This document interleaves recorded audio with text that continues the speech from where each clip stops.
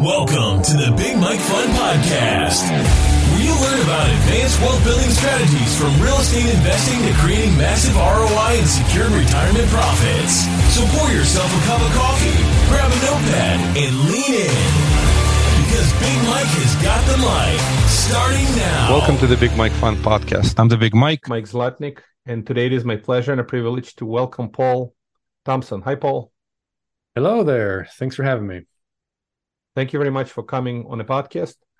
So Paul is Paul David Thompson, that's your full name, is a successful real estate investor, entrepreneur, and he's transitioned from 9 to 5 to being a full-time investor. And Paul he's a founder of the My Freedom Foundry and Next Level Mastermind, well as he has a fund. He's a fund manager. And so could you tell us about Paul a little bit, where you live, your family first, and then we'll jump into real estate and funds and masterminds. Sure, all the fun stuff, right? So I live in Little Rock, Arkansas, and I'm very happily married for 18, almost 19 years now, I guess. And I have 2 kids. They're in junior high and high school. So I think I did that. They're going into, the 10th and 7th grade. So in 3 to 6 years, they'll both be out of the house. And so we're savoring every moment that we can with our kiddos. Yeah, I certainly appreciate that. I know the drill. My oldest one out of the house, and I've got a few other kids that it's the same thing. You basically try to treasure every moment and appreciate your kids and their successes, whatever sports and activities. That's wonderful. Yep. So tell us a little bit about sort of your fund, and we'll talk a little bit about your mastermind that you have founded. So first about the fund, Sure. What's the fund name? What does it do? What does it invest into? Just curious. Right. So the name of the fund is One Call Capital, and we're a passive income fund, which focuses on providing liquidity or loans to land flippers and transactional loans and the occasional construction loan. So we're very short-term based asset lender. So our loans don't last for any more than 6 months. And we focus on the investor who is looking for a passive return where we are reducing and minimizing the risk as much as possible. There's always some risk in any sort of investment, but we go out of our way to take the risk off the table by having very short-term loans and lending no more than 50% loan to value on our loans. And so we offer capital investors a 12% pref, and then we split the upside 50-50. So I appreciate that.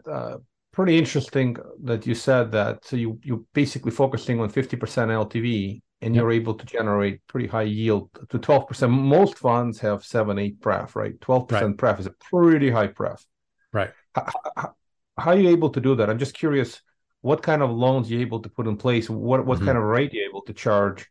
Transactional loans, are you doing transactional classic A, B, B, C flips? Or are you doing kind of delayed transactional that are, you buy now and sell in 3 months with some contract?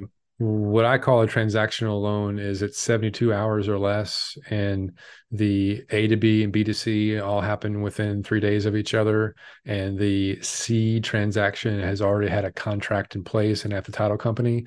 It's just in an environment where they're either trying to hide what they bought it for, or they're in a jurisdiction that doesn't allow pass-through funds. So at A to B, B to C, it's all set up. They just need liquidity.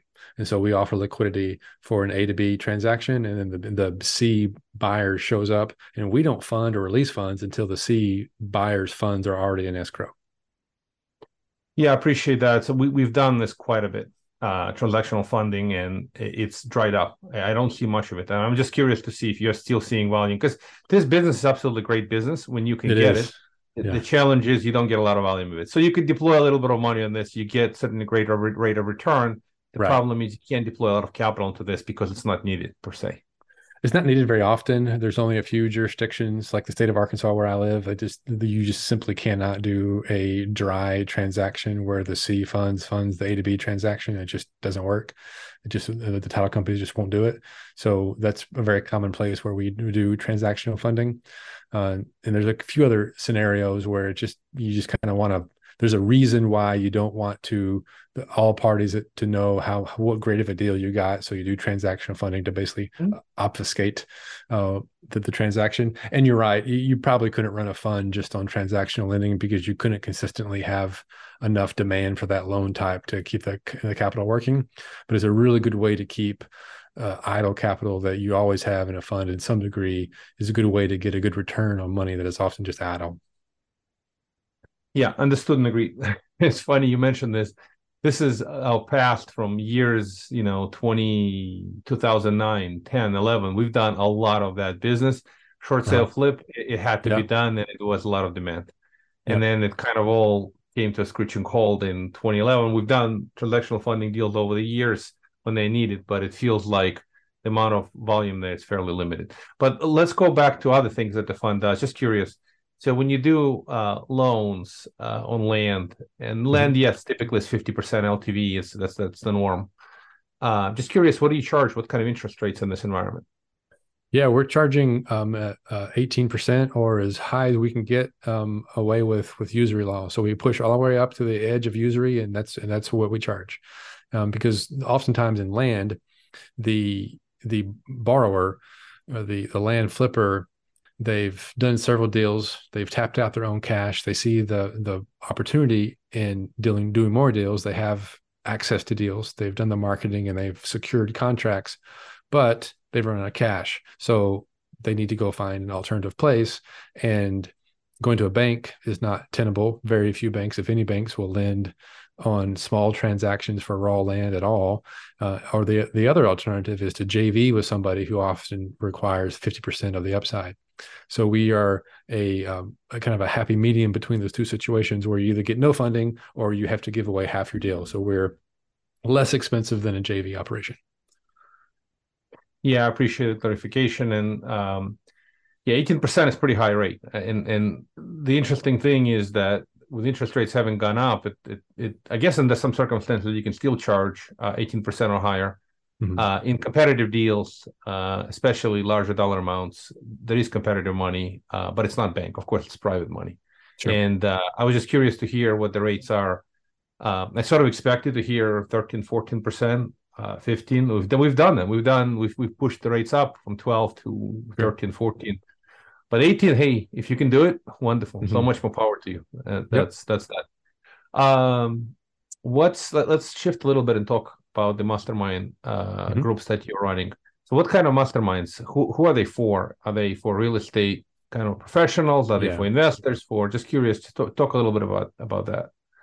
Yeah, so there's for real estate investors who are interested in either escaping their day job, or there are business owners, they're real estate entrepreneurs, and they're looking to scale their business. They're looking to have access to more insider deals. They're looking for basically building a network of solutions for a business. Because when you're running a small syndication type business and you're just getting started, it tends to be a team sport. And so the mastermind is very much around helping people build their team and find the resources and the context that they need and have access to deals and the ability to raise capital so that they can, take down these larger commercial deals.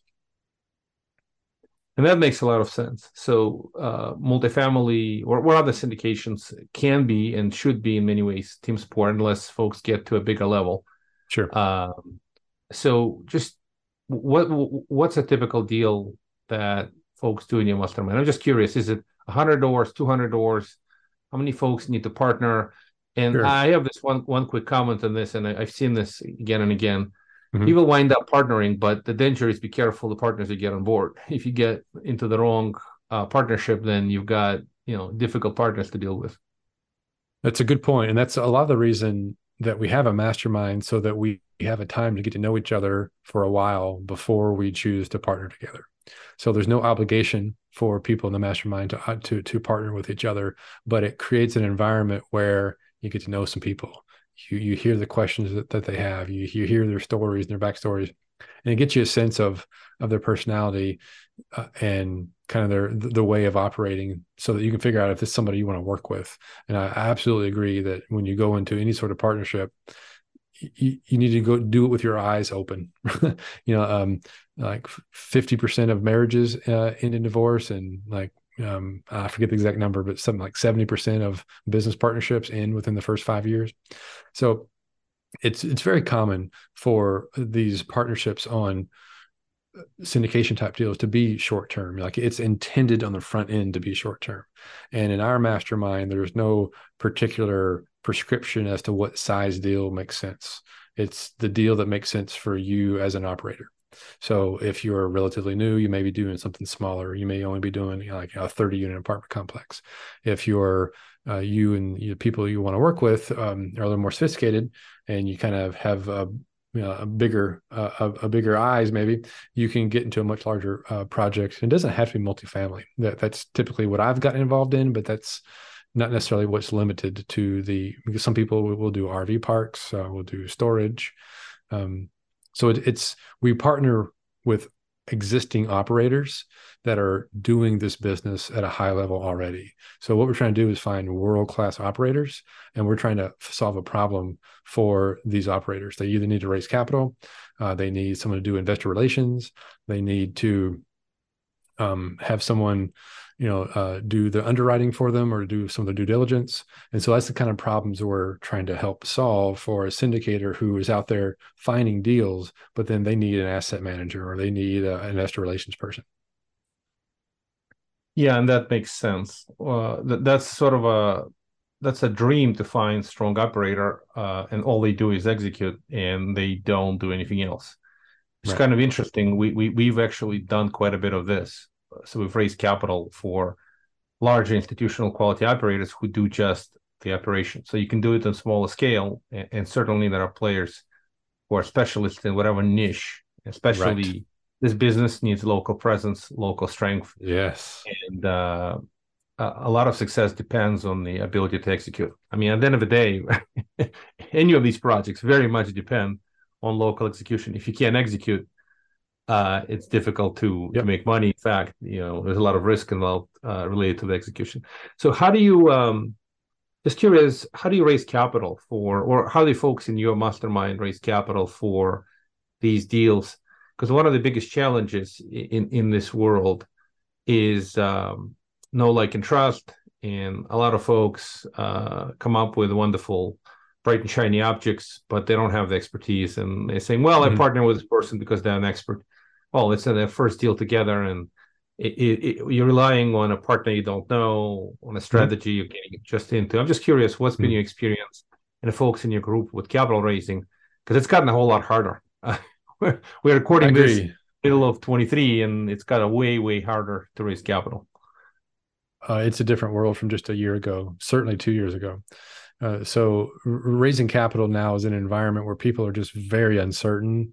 There's a lot of cash in the sidelines trying to figure out where is safe harbor, where can they get a decent yield and take a little risk. I mean, that's the common scenario or probably the biggest challenge I would say that any capital raiser is facing right now. And so with people in my group, it's very much independent on their network and their skill set and their experience.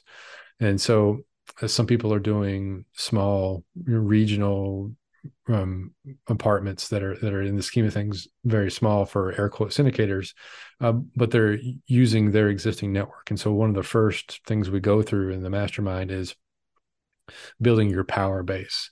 And most people have a much more rich and thorough Rolodex or contact list of a network than they realize. And so it's one of the first exercises we go through is, okay, this is a long-term game and this is a relationship business. And so you already have relationships. Go and nurture those and go and create your list that I call your power base. That is all the people that would know who you were when you were to text or call or email them or reach out to them on social media. And that's the people who already know you. They may not really, like, I hope they like you, but they may not trust you yet as far as when it comes to money, but they already know you. So you've overcome the first obstacle already. And so you work that angle for a while and you provide value to them. And you create a newsletter, you create some sort of post that you do on social media about what you're getting into. You publicly state, this is something I'm getting into, and you just provide some value. One of the things that I learned is this is what a syndication is, and you just put it out there. And what you're doing is you're educating your own audience that you don't realize you already have. And when you do so, it's a small list, probably 100 people to begin with, but it's a small list. In that 100 people, there's 5 or 10 people in there who are very interested in what you're doing and very may likely invest in what you're doing. And if you're doing a small apartment complex and you only need to raise $500,000, you probably have it right there in your phone contacts, just don't know it. Yeah, I agree with that theory wholeheartedly. I do a little private coaching on a site from time to time. This is not the business I do. That's the first thing I tell them. What's your sphere of influence? Just basically write your friends and family list and go to them. And even before you commit to raising capital for a deal, go ask them, if the deal looked like this or a fund looked like this, would you invest? And how much and when? It's just kind of a most basic, but so that makes total sense. What else? I'm just curious. What other great ideas you think are out there for folks that are looking to raise capital? And then just when we finish that, the next question will be, what do you think the opportunities are? What do you see interesting opportunities in this environment where it's kind of a little slow on the transaction side? It is. But I'd love to hear your thoughts. So on the first question, I would say it's throw some parties, have some fun. It may not amount to anything business-wise, but I'm going to steal this from Grant Cardone, but I agree with it. Contacts equals contracts. And you need to go out there and be making contacts with people, and you need to be getting reestablishing and deepening relationships with other people, and be genuinely interested in what's going on in their lives. Find out when their birthday is, and find out when their kids are graduating from school, or they're having a baby, or whatever's happening in their life. Really be interested in what's happening with them.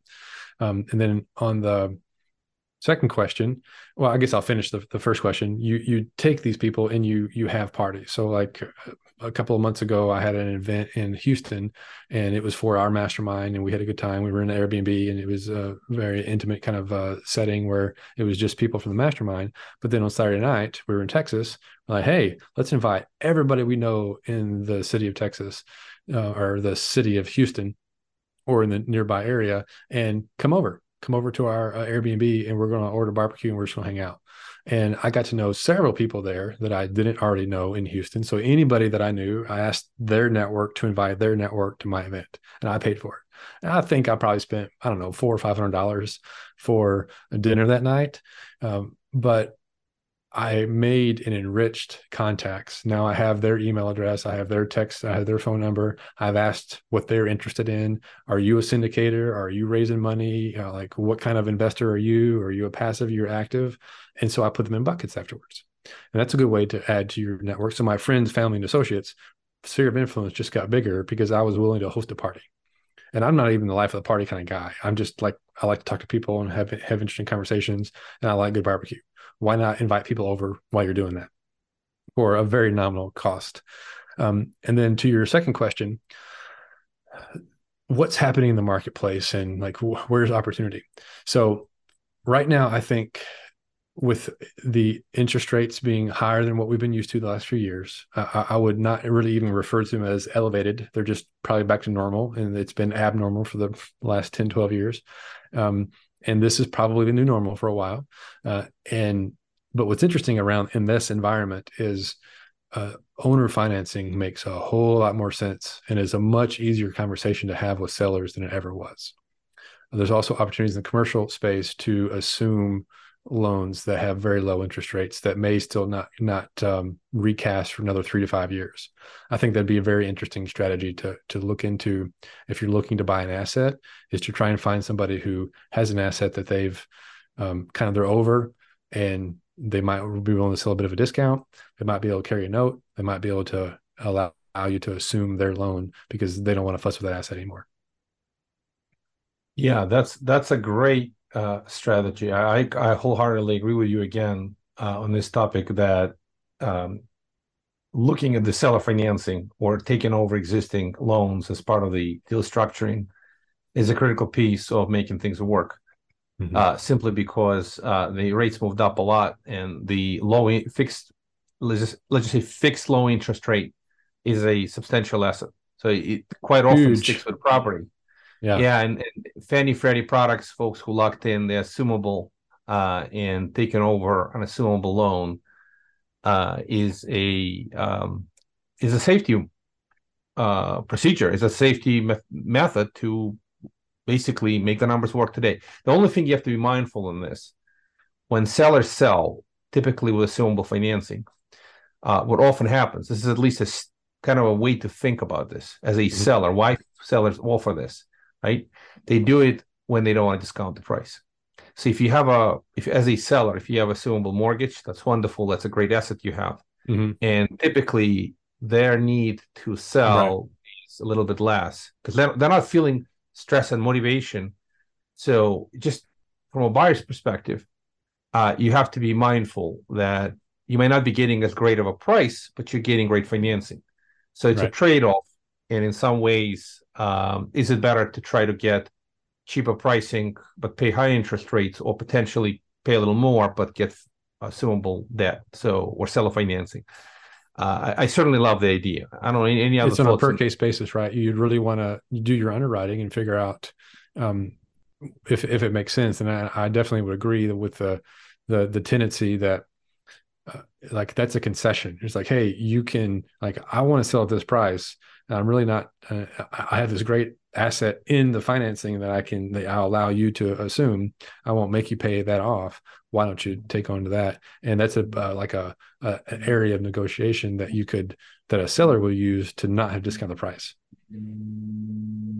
Yeah, and not only that, it's a forced assumption, right? Because Fannie and Freddie, if folks have institutional product, they have institutional loan, they have to be assumed. It's almost like you can't buy it because prepayment penalties are steep. So low interest rate. If they bought it recently, then there's a prepayment penalty. That's right. That's true. Yeah, from a couple of years ago. I'm not going back far, but if you have a certain duration, 5-10 years, and you bought 2-3 years ago, and you locked in a fixed rate debt, you have a phenomenal asset. I mean, this is just the low fixed interest is in essence a very valuable asset. I mean, this is what's happening with residential real estate. People are not selling because these things are not assumable. Why would they? Right? Yeah, exactly. Right now, you're not buying a house unless you have to buy a house because you're sitting on sub 6% interest that's fixed for the rest of the term of the loan. That's an amazing. I mean, it feels like free money, doesn't it? Yeah, it does, and it's not just sub 6%. I had another guest on a podcast who, if I remember correctly, and I may be a little off, but ballpark in the residential space, something like 2/3 of all mortgages on residential properties in the United States are fixed below 4%. Some crazy. Below 4. Right? Not 6. Below 4. So it's a drastic difference versus what you can get today, and that's it's causing a lot of sellers to stay away from moving or to selling, and unless it's a life event, really, that's the only reason you move event. Right now is if there's a compelling reason in your life that you really have to move. Yeah, exactly. So we're beginning to run out of time. I just wanted to kind of give you a chance to provide a little bit of kind of contact information, how folks reach out to you. Number one. Number two, really good book you want to recommend. Any just general sharing, any great concept. This was actually a great concept, seller financing. So as a seller, as a buyer, keep it in mind because it is happening as a consideration more and more. And what's really interesting on this subject, and I'll let you kind of jump, is when folks are refinancing today at a little bit high interest rate, they're creating safety for themselves. But if the interest rate cycle back down, they're going to have to sell with a little bit of that assumable mortgage, and it's going to work a little bit against them. So fixed rate debt is wonderful, but some of it comes with prepayment penalties. So folks should most certainly look into what they're refinancing, if it is prepayment penalty. On commercial deals, it is sometimes called yield curve maintenance. Sometimes it's a step down prepayment penalty, but just something to keep in mind. Residential in general doesn't have prepayment penalties, but commercial does in some transactions. So anyway, how would folks get a hold of you in any good book? So the best way to get a hold of me is on my website, pauldavidthompson.com. I'll provide you the link to that so that people can get it right, but it's spelled the way you'd expect those names to be spelled, pauldavidthompson.com. And I'm also Paul David Thompson on pretty much any social or YouTube, if you could consider that social. I'm out there as well. And then my fund is called onecallcapital.com, and I'll send you the link to that as well, Mike. Now, I appreciate that. You book bet. any other. So it could be a book, could be some wonderful video article. Just curious, resource. Mm-hmm. So let's think about a couple ones. A book that I just got through reading is called 10X is Easier Than 2X. And it's a relatively new book that came out. And it's basically another take on Grant Cardone's 10X concept. But it talks about a little more of the reason why. And basically what you're saying is exponential thinking gets you a lot further than linear thinking. And I think all of us are a little bit limited by our own linear way of thinking. We tend to try and figure out what our exchange of value is on a one-to-one basis versus a one-to-many basis. So we get a job and we earn an income, and then we get a salary or we get an hourly wage, and that's a one-to-one transaction. And so like right now, if someone were to call me up and say, hey, can I interview you for like a newspaper article or some one-off interview, I'm really not interested in that, because that's a one-to-one transaction, and that interview happens and then it's over with, and it probably never gets viewed or watched again. Whereas when I'm on a podcast, this is a one-to-many situation, because people can watch this on your YouTube channel, on your podcast for years to come. And yeah, there's probably a long tail as to how much people will watch it, but it's not a one-to-one transaction. So I think of living your life and running your business in a way that you can create one-to-many transactions. Thank you, Paul. I appreciate that. I wholeheartedly agree with you again. And it's funny, I'm going to get the book because it's relatively new, but my executive coach told me that, did you know that it's easier to 10X than 2X? I said, really? And he said, absolutely. It's a mindset. Obviously, you're focusing on the activities that have much greater impact versus the activities that have incremental impact. Right. So it's kind of geometric magnitude level of impact versus just marginal. So it makes a lot of sense. Once again, Paul David Thompson, just like it sounds.com. Appreciate you. Thank you for coming on the podcast. Wishing you best of success. Thank you again. Thanks for having me. Thank you for listening to the Big Mike Fund Podcast. To receive your copy of Mike's How to Choose a Smart Real Estate Fund book, head to BigMikeFund.com or visit Amazon and type Mike's slot name. Keep listening and keep investing Big Mike style. See you on the next episode.